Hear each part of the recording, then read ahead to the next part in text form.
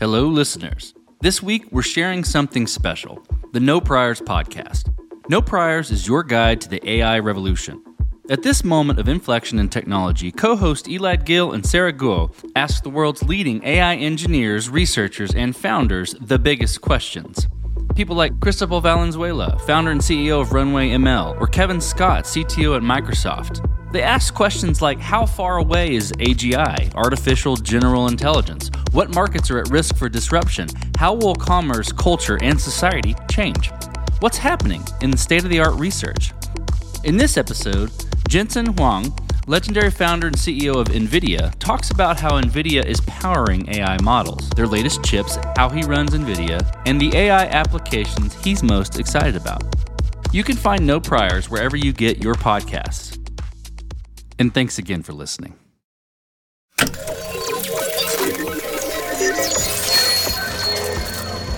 Computer programming has now been completely disrupted. That for the very first time in the history of computing, the language of programming a computer is human. Any human language. It doesn't even have to be grammatically correct. And it's fairly incredible that anyone can program a computer now. That's a big deal. This is the No Priors podcast. I'm Sarah Guo. I'm Elad Gil. We invest in, advise, and help start technology companies. In this podcast, we're talking with the leading founders and researchers in AI about the biggest questions.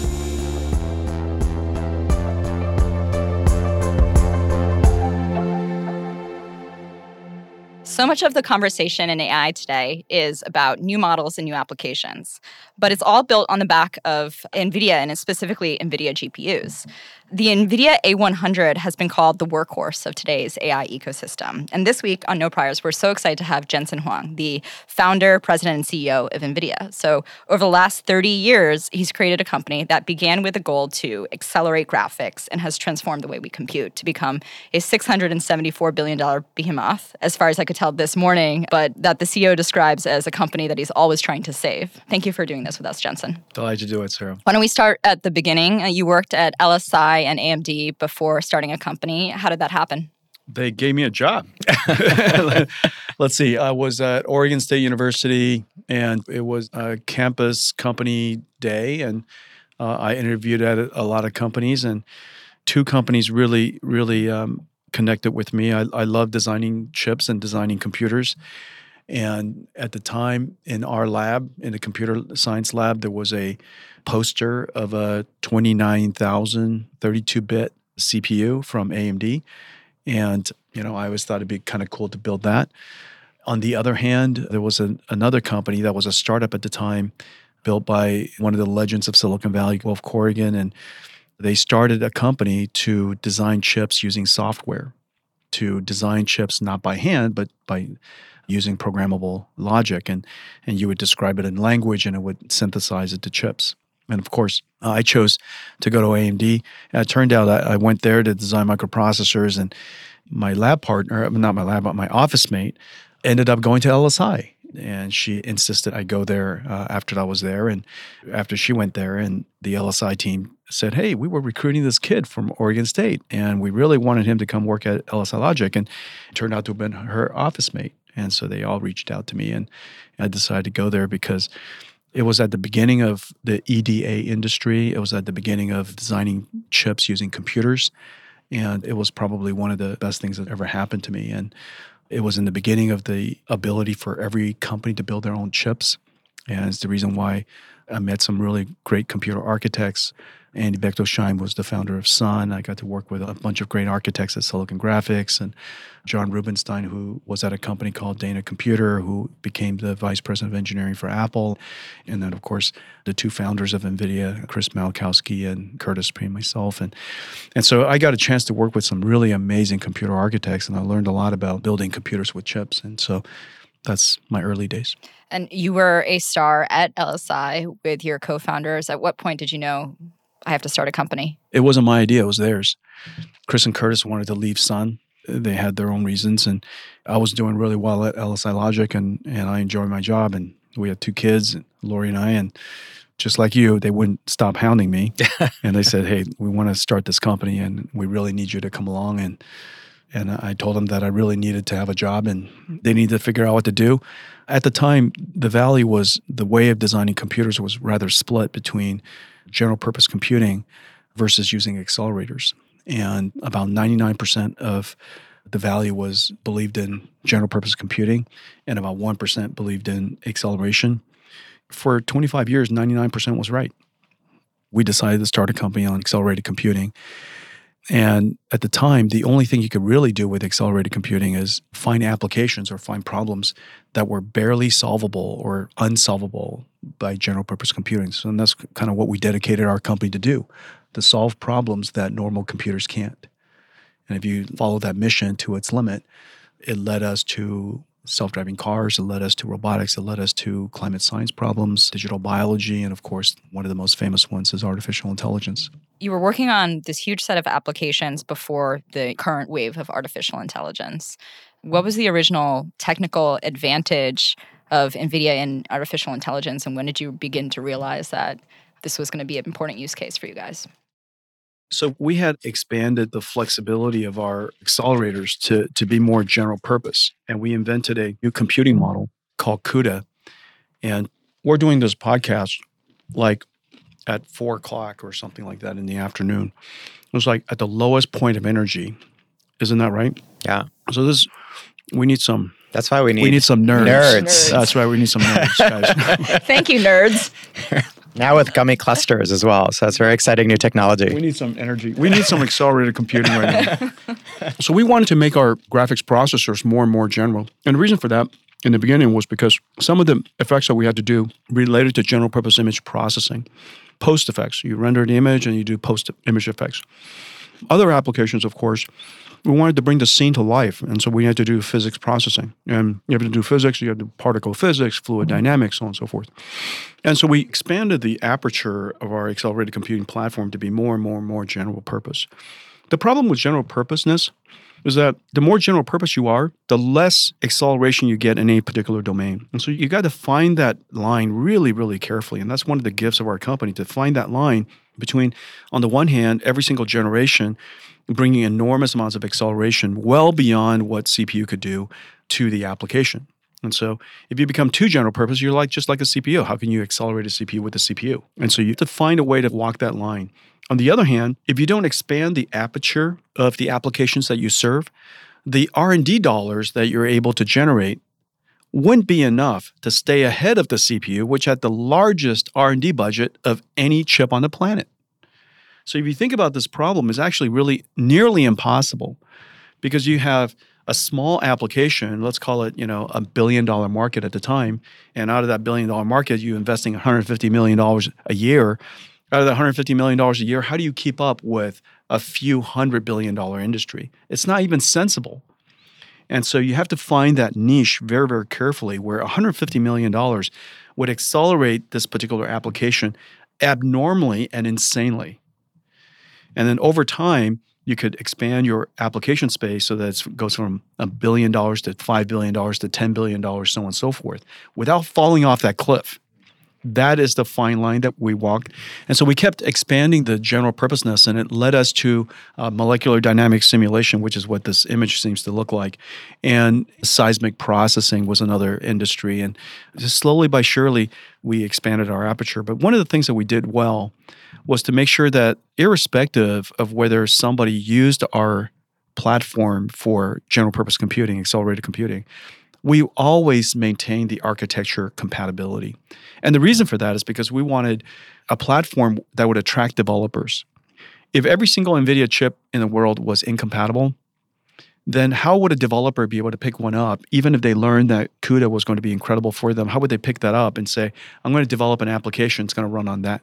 Which chip would they have to go figure out? And nobody could figure that out. And so we said, if we believe in an architecture and if we want this to be a new computing platform, then let's make sure that every one of our chips perform exactly the same way. Just like an x86, just like ARM, just like any computing platform. And so for the first 5-10 years, we had very few customers for CUDA, but we made every chip CUDA compatible. And you can go back in history and look at our gross margins. it started out poor and it got worse. So we were in a really competitive industry and we were still trying to figure out how to do our job and build cost-effective things. So it was already challenging as it is. And then we layered on top of this architecture that was called CUDA that had no applications that nobody paid for. Yeah. It's kind of amazing because now when I talk to people in the AI world in terms of one of the reasons that they really love using NVIDIA GPUs is because of CUDA and then because of the ability to scale interconnect. And so you can really like highly parallelize these things as well, which you can't necessarily do with other approaches or architectures that are in the market today. Yeah, and so this computing platform, it's strange in the sense that it performs these miraculous things. And we carried it to the world on the backs of GeForce, which is a gaming card. The first GPU that Jeff Hinton got for his lab, Ela would tell you that Jeff came in and said, here's a couple of GPUs. It's called GeForce, and you guys should try to use it for DNN. And so it was a gaming card that he bought. What applications did you have in mind? Because to your point, you started with gaming, or at least you were very popular with gaming starting in the 90s when you started the company. And then, I started hearing about NVIDIA GPUs more and more, both in the context of cryptocurrencies and sort of mining, and then in the context of AI. And it seemed like those were the two markets where a bunch of people were organically just adopting you. Were you marketing to those communities? Was it just people started realizing that they needed linear algebra? That's the beauty of a computing platform, right? In the beginning, you have to target the applications. And in the beginning, we did. One of the first applications was NAMD, seismic processing. Both of them one of them is kind of particle physics. The other one is image processing, if you will. And so inverse physics, if you will. And one particular domain, we just went out to hire it to research. We went to scientific computing centers and we said, what kind of problems are just beyond your reach? And the list of applications include quantum chemistry and quantum physics and so on and so forth. What was the moment when you said, wow, this AI thing is really important for us? It happened around 2012, I guess. And it was because simultaneously Andrew Ng reached out to Bill Dally, our chief scientist, to work on a way to get the neural network model that they were working on onto GPU so that they could, instead of using thousands of CPU servers, they could use a few GPUs to do training. So that was one. Simultaneously, Jeff Hinton reached out to us and we started hearing about that. And the same thing was happening with Jan LeCun in his lab. And so simultaneously in several different labs, we're starting to feel that there's this neural network emergence, and that attracted our attention. Yeah, I guess 2012 was also the year when AlexNet came out. So it felt like that was a year of transition for deep learning in general in terms of really, that was the moment in time, at least that I remember thinking, wow, this really exciting wave of AI coming. Yeah. And then I feel like for 10 years, nothing really happened for startups, but a lot of incumbents started adopting this technology. We started feeling it. We started hearing about it before that. And then ImageNet kind of, it was the big bang, if you will, got all of our attention. You talk about early AI labs as pulling this from NVIDIA using gaming cards because you were solving a problem nobody else could solve and like efficiency and scale. Is there a point at which NVIDIA begins to like invest in an application because they think it's a growing application? Or is it more, it's a platform and the market will take it from us? No, in every single case, when an application finds use, we ask ourselves, how can we make it even better? And this time with deep learning, the good insight that we made, it was piecing together observations in a lot of different ways, but realizing that this isn't just going to be a new algorithm for computer vision, which is really most of the applications in the beginning, but which was going to be very helpful. I mean, just if it was just computer vision, we could use it for all kinds of interesting applications like self-driving cars and robotics, and we did. But we observed that this might be a new way of writing software altogether.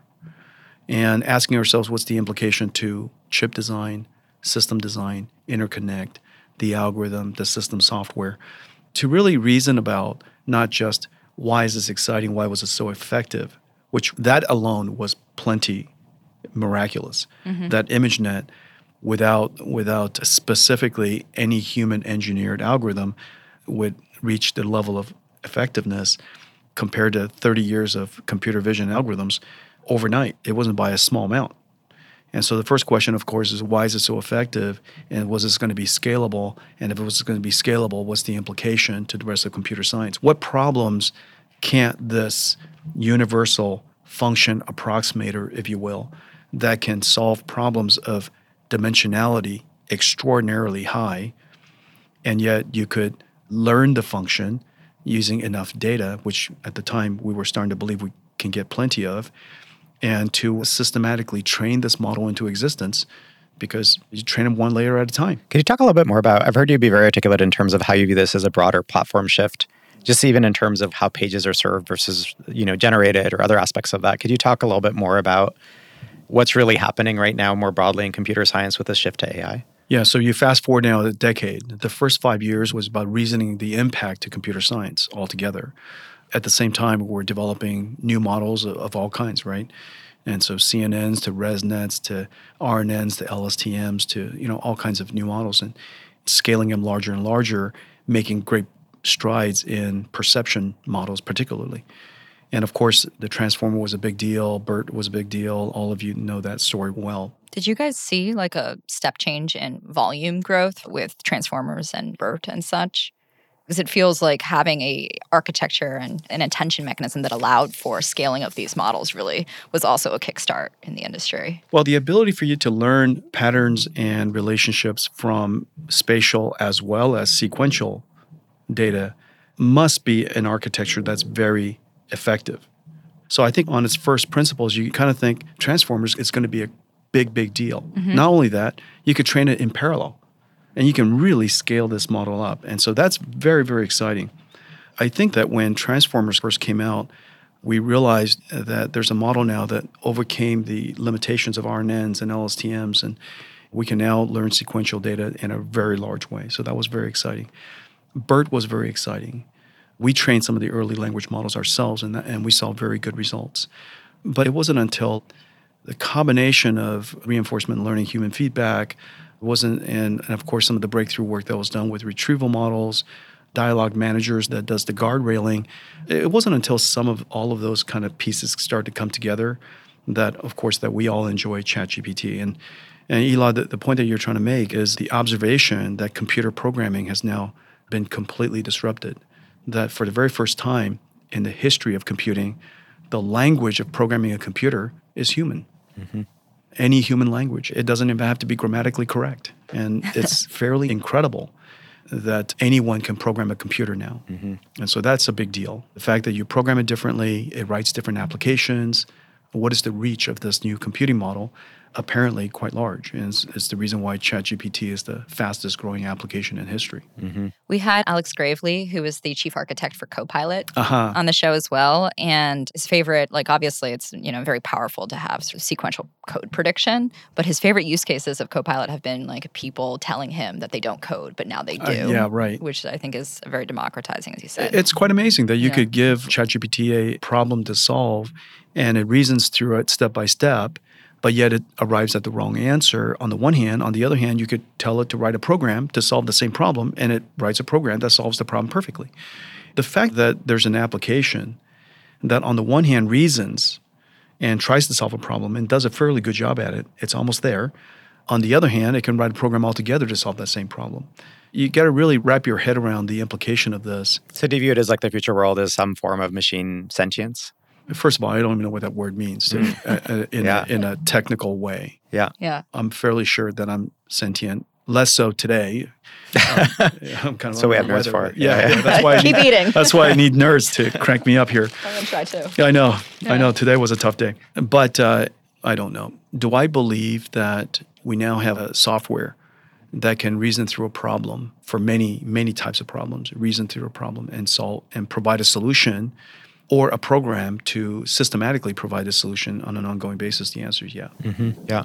And then as you look forward to that world, how do you think about where you want to take NVIDIA's lines of business, but also you mentioned in the past that NVIDIA has done things like train models and you've done some really interesting things there.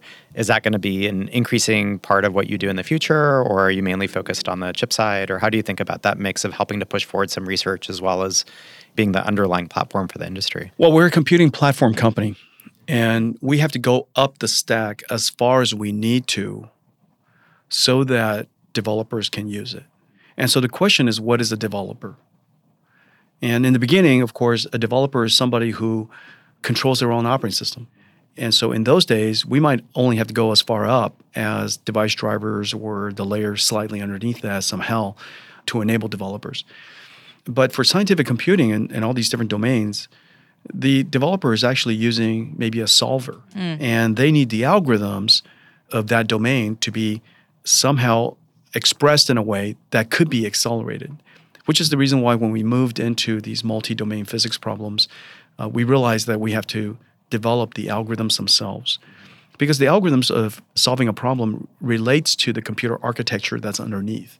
And if the architecture is CPUs connected through MPI and Ethernet or whatever it is, that algorithm is surely very different than thousands of processors that's connected by a fabric inside one GPU and thousands of GPUs inside a data center. So obviously the algorithm has to be reframed and refactored.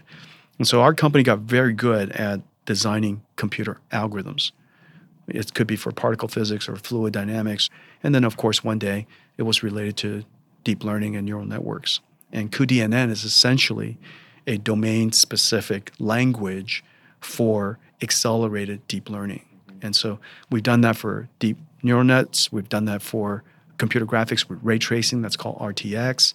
All of these different domain libraries really is about understanding the domain of science and then redesigning algorithms that make them go incredibly fast. Now, in the future, what's a developer? Well, I think in the future, a developer is likely going to be somebody who engages large language models or foundation models. Now, if somebody could use ChatGPT or OpenAI's model, I really encourage that. And the reason for that is because they do such an incredible job. If somebody could use it through Microsoft, I really encourage that. If somebody could use it through Google, I would really encourage that. But if somebody needs to build a proprietary model for a domain, maybe create a new foundation model, and let's say the domain was proteins, or let's say the domain was chemicals, or let's say the domain was climate science, multi-physics. That foundation model is pretty niche-y, and it's not a small market, obviously, because the field of drug discovery is large, the field of climate science is large, climate tech is large. However, it's not likely to be horizontally useful for every human. And so we might decide to go do something like a foundation model for 3D graphics, virtual worlds, because they're super important to us. We might decide to build a foundation model for robotics because it's at an intersection of the things that we do very well. And even then, we'll probably take it as far up as necessary, but no further than that. We're not trying to be an AI model company. We're trying to help industries create AI models. Mostly, we're trying to help developers. Yeah, that makes a lot of sense. You're basically following your customers up to whatever level they need you to. That's right. And then you hand it off to them at that proper point. We're trying to be as lazy as we can. Yeah. Do as little as possible, as much as necessary. Mm-hmm. The first principles of computer science, we all know well, right? To reject work as quickly as you can. To defer whatever work you are left for as long as you can until you could be rejected. And then whatever remains, you have to do. And we try to do as little as we can, as much as possible. That's kind of the principles of the company. Laziness, the principles of the company. That's the takeaway. It's up on the wall outside, I think, too. Yeah. So, yeah, be as lazy as you can. Yeah. I'm trying to square that with some of these very long-term commitments that the company makes, right? Like CUDA is a very long-term bet. Yeah. And we met a decade ago when Nvidia was valued at 1/100th of its value today and was facing like activist investors and such. And it was probably like, let's say, a little harder to make long-term bets. How do you balance the pressures of being a large public company and the opportunities of today with sort of architectural commitments or long-term bets and sort of think about that prioritization? Investing in the future and being sustainable now are not in conflict with each other. And so the challenge for all startup CEOs and for all CEOs is to find a way to be able to do what you believe in, the fundamental core belief of the institution, and to be able to afford doing it. That is the purpose of the company. And it's part conviction, it's part skill. Making money is not a matter of conviction. Making money is a matter of skill. And it's a learnable skill. And it took me a long time to learn it. I'll admit that. I've been at this for 30 years, and apparently for the first 20 years, since you went back 10 years, for the first 20 years, I was still trying to figure it out. But it's a skill. Learning how to make money, learning how to run a company efficiently, those are all skills, and the company has to develop the skills. And the way that we ultimately do it is we ask ourselves, do we really believe it or not?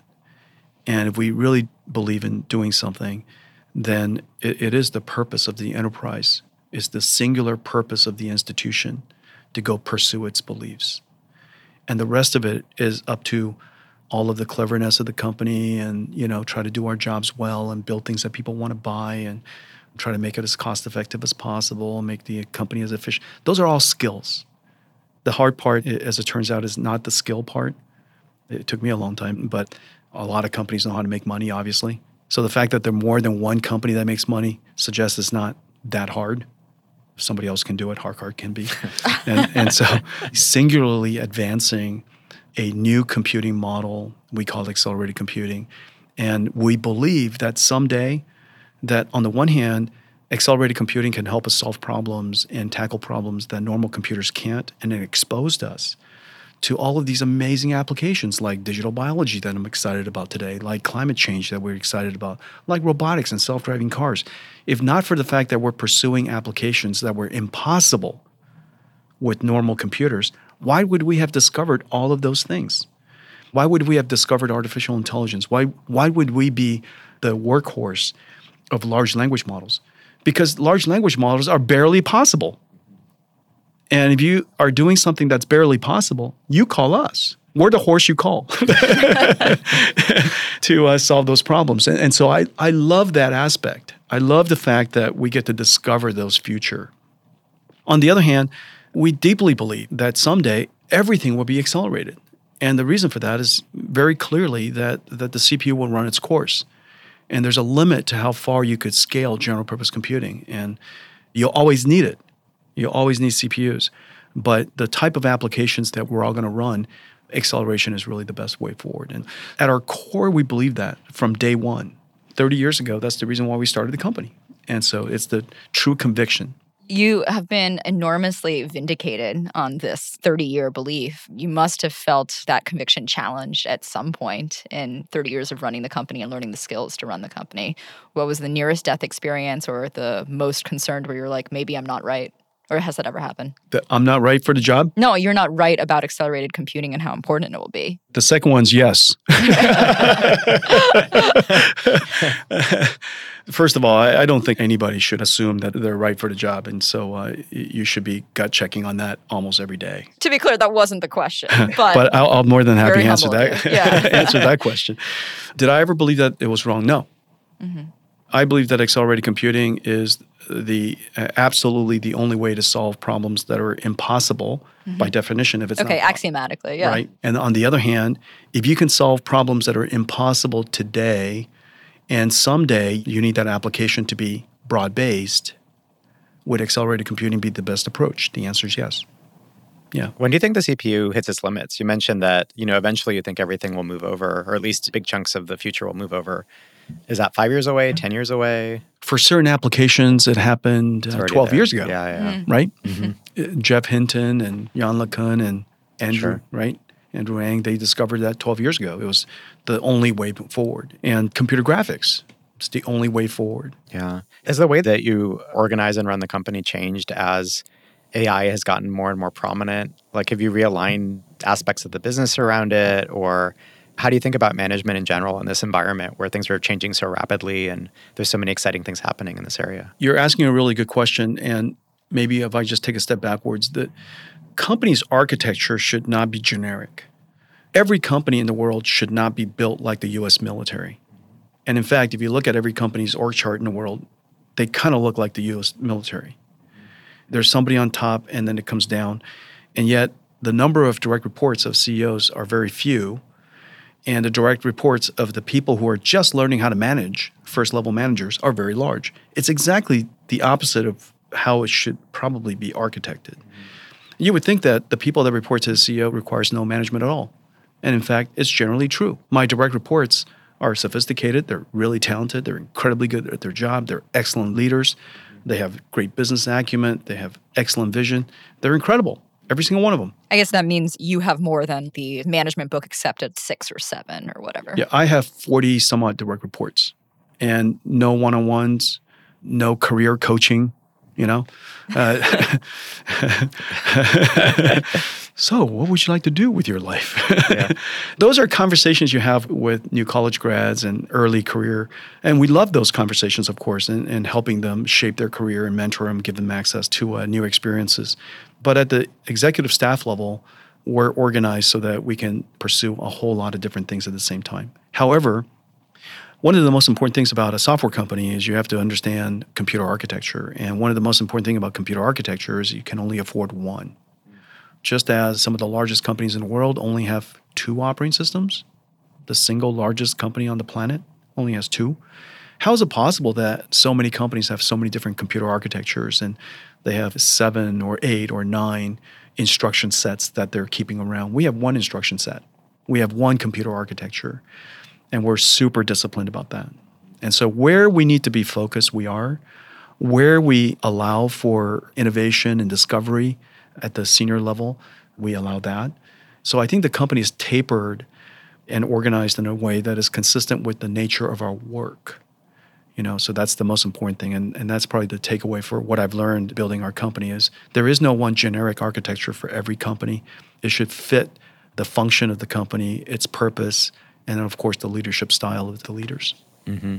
Yeah, I think that's a really important note that most people don't really realize is that a company should almost be a bespoke structure supporting the CEO and their staff and what the company's delivering to customers versus it's always the same thing. And I think that gets lost a lot. Exactly. Yeah. There's some particular chief this that you need and a chief that you need and a chief this that, there's some chiefs that you do need. Yeah. But aside from that, you should start from first principles and architect something that makes sense for the leader and as well as the function. Yeah. When I was at Google, they had the famous 80-20-10 where it was like 80% is core, 20% is like core adjacent / new stuff, and then 10% was hyper experimental.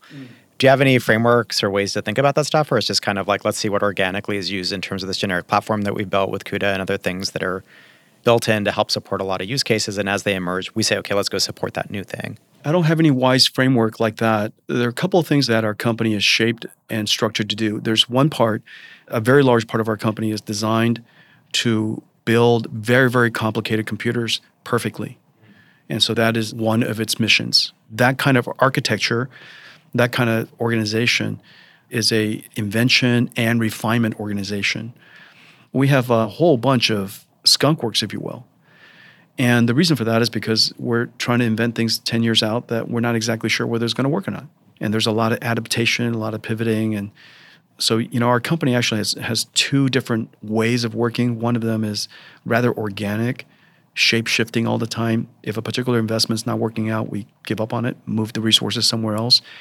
And so that's the agile part of the company. And then there's a part of the company that's not rigid, but it's really refined. And so these 2 systems have to work side by side. Can you talk a little bit about the H100 next workhorse and what the most important innovations are and like what the design and ship process for that looks like? I would say the big breakthrough for Hopper is recognizing that quantization, the numerical quantization, the numerical formats, has a fair amount of innovation and ability to reduce because it's statistical in the first place. And now the question is what kind of models could be created and trained. And we believe that 8-bit floating point, rather than, if you look at scientific computing today, 64-bit floating point. And so just by breaking up 64 into 8, you could increase the performance of an AI supercomputer just by a factor of 8 by not doing 64-bit. So that's almost a factor of, if you will, a factor of 10 almost in just a couple of generations, just by recognizing that 64-bit floating point wasn't necessary.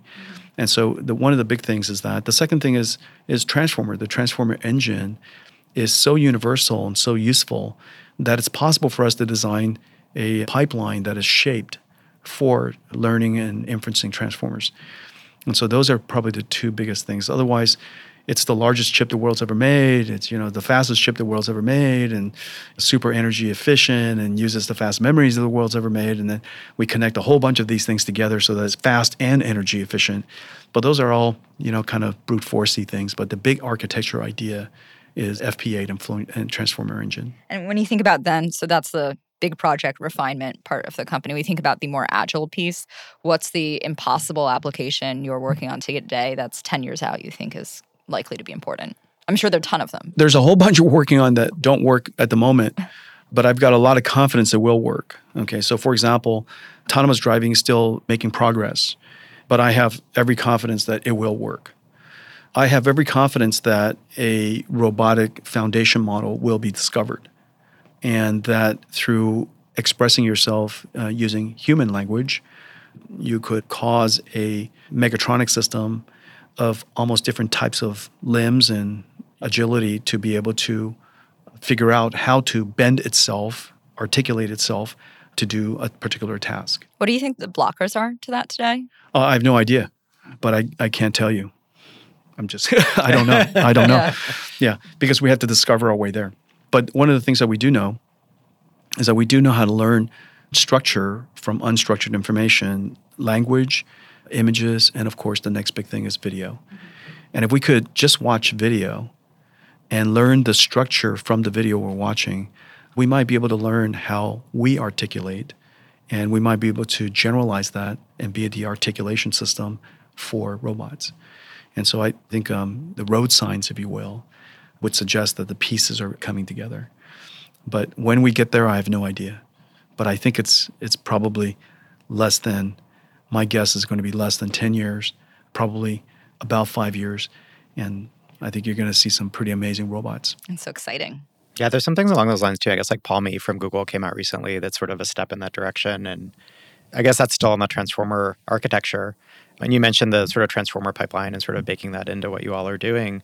Are there other new architectures on the AI side that you're watching or especially you think will develop into something especially interesting? Well, there's a whole bunch of derivatives of transformers, and they're all just kind of generally called transformers. But that basic architecture is being refined and deltaed, and on the one hand. On the other hand, some of the stuff that we're really excited about that we did a lot of work in, we started with Ian Goodfellow's work on GANs, and we did some really great work on style transfer and high-resolution generation of images, and which led to a whole bunch of work in variational autoencoders, which then became, if you will, a bit of a cousin of the diffusion models that came out. Mm-hmm. And so that entire path we played a very large role in. And there's a whole bunch of derivative works that's going to come out of that. Between the ability to learn structure from a giant amount of data, whether it's video or, multimodality learning is going to be a very big thing, of course. And then the next part of it is generating content. And if you can generate images and you can generate 2D and 3D images, why can't you generate proteins and chemicals, and you can generate all kinds of stuff? There are almost no other entrepreneurs that have gone from 3 founders to CEO, 30 years and $700 billion of market cap. What advice do you have for entrepreneurs that listen to the show? It's a really hard job. I don't mean the CEO job. Just building a company is hard. The two of you are associated with a lot of companies being formed from the very, very beginning. There's nothing easy about building a startup. And I don't even understand it that anyone would build a startup twice. It is such a ordeal. Yeah, I try to talk people out of it. Like second-time founders, because I started 2 companies. And the second time, I'm like, are you sure you want to do this? Oh, there's no question you shouldn't do it. Yeah, there's no question you shouldn't do it. It has to be some sort of like forgetting mechanism. Like with having kids, you're like, it wasn't that bad the first time. You got it. It's exactly right. For example, you have to forget how hard it was. And I don't know how I do it, but I just do. I forget the pain and suffering that goes along with doing something. Once you achieve something, you just move on to the next thing. And once you achieve that, you move on to the next thing. And it's just like life. You put one step in front of the other. What advice? I'm reluctant to give them any advice. And the reason for that is this. Almost any advice would probably discourage you from wanting to do it. I think ignorance is one of the superpowers of an entrepreneur. And you'll never get it again. You'll never have it again. And so the thing I really love about our company is we're reinventing ourselves constantly. We're kind of entrepreneurs inside this company. And all the meetings that I go to are really startup meetings. And they're all painful. They're all painful because you're starting something from the ground up again. You have no momentum. You're basically at zero. And it reminds me every single time how painful it is. But it's also so rewarding when you build something and the people you built it for appreciate it. And somehow it made a difference. And then you combine that skill with some other skills and some other capability, and all of a sudden you can do something even greater than that. On the one hand, I would tell them that building a company is extraordinarily rewarding, and all the people you get to work with, that's genuinely true. On the other hand, the pain and suffering of doing it is unlike anything you could imagine. And so, you're vulnerable, you're a superhero one day, you're a jerk the next day. You go through these cycles, and somehow you have to look beyond all of that and focus on what you're trying to do. So I don't know if I gave them any wisdom aside from if you're determined that you want to do it, don't wait too long, just go do it. Before you lose your ignorance? Yeah, before you lose your ignorance. If therefore there's one attribute, I would say, you have to be determined enough to stay with your conviction on the one hand. On the other hand, you can't be stubborn so that you can have agility, so that you can continue to learn. And so somewhere in that balance of I believe in what I'm doing on the one hand, and I simultaneously believe that I could be wrong on the other hand, that is weird. And you have to believe both equally hard. My firm's named Conviction. You can have agility. Okay. I'll start that as a candy brand. Yeah. And we've seen startup CEOs that are incredibly talented, and they're almost right. But they were so determined to be right, they forgot to be agile, to learn along the way and pivot and adapt. And so I think that's on the one hand. And so that's one thing to remember. And then the other is resilience, which comes along with forgetting. You have to forget the pain, move on. And it's a little bit like coaches saying, don't worry about the last point. You just got your face kicked in, and you missed a quarter. Like when I miss a quarter, when you mentioned crypto, my hands started to sweat. I know, my heart started to beat, faster because I remember missing the quarter. And when we missed a quarter during crypto, we missed it hard. Crypto was hard to predict, and we went from having no supply to too much. Who misses a quarter by $2 billion? I mean, that's a big number. Mm-hmm. Most of the time you hear CEOs miss it by $15 million. Yeah. Not $2 billion. Yeah.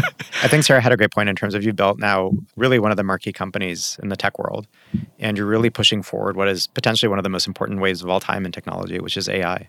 10 years from now, 20 years from now, looking back, are there any specific things that you want to accomplish either through the context of the company or more broadly, or other things that you, looking back 20 years from now, you really hope happen? That's a good question. And in fact, that's a good way to think.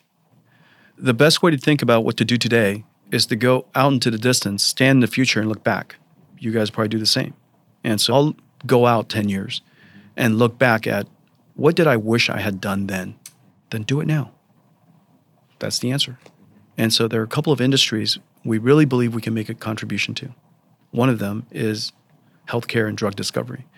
This is a problem that is computationally, numerically, insanely complex. The number of combinations is beyond the number of atoms in the universe. It's a very large problem space. And we finally have the necessary tools to maybe chip away at that. And at the very minimum, we now have the ability to understand the language of, and now potentially the meaning of, amino acids and sequences and proteins and chemicals and such. And so if you can understand the structure, you can understand the language, you can understand the meaning of the problem space, you might have a chance of solving it. And so I think, one, we're very excited about that. I'm really, really hoping that we go create a foundation model for multi-physics for climate science. And so that we can ask it questions. If these human factors and these human drivers, and we make these impact, what would happen to the Earth 10 years, 20, 30 years from now? It's an insanely complicated problem. Computationally, people have estimated it's anywhere from 1 billion to 10 billion to 100 billion times more computation than the fastest supercomputer on the planet today. That basically says we'll never get there. Mm-hmm. On the other hand, with artificial intelligence, we might have a real chance of reducing that computation by 1 billion times, 10 billion times. So I'm hoping that we have the opportunity in our generation to make a huge contribution to these two areas. So we're doing it. Earth 2 and is our climate science system, and Clara is our medical and healthcare system to understand better how to contribute in that space. Super exciting. I have one last question that's as important as attacking the most computationally intensive, largest search spaces in the world to save humanity and the Earth. From our audience, where did the leather jackets come from? My wife. Okay. So you don't know? We have to ask your wife? I have no idea. Amazing. It remains a mystery. My wife, my daughter, they're always hunting for jackets for me. Most of the jackets, I have to admit, that I have hanging up are too fashion forward for me to carry out, And so these are more modest ones. But some of them are just, you have to actually be cool to wear them. And so I just don't want to look out of place. So no foundation models are Whoever involved. eats this should not wear those jackets. Well, thank you so much for doing this, Jensen. It's been an inspiring conversation. Thank you. Really enjoy it. Keep up the good work. Thank you for listening to this week's episode of No Priors. Follow No Priors for new guests each week and let us know online what you think and who in AI you want to hear from. You can keep in touch with me and Conviction by following @Saranormous. You can follow me on Twitter @AladGil. Thanks for listening. No Priors is produced in partnership with Pod People. Special thanks to our team, Cynthia Galdea and Pranav Reddy, and the production team at Pod People. Alex Vikmanis, Matt Sav, Amy Machado, Ashton Carter, Danielle Roth, Carter Wogan, and Billy Libby. Also, our parents, our children, the Academy, and Tyranny.ml, just your average friendly AGI world government.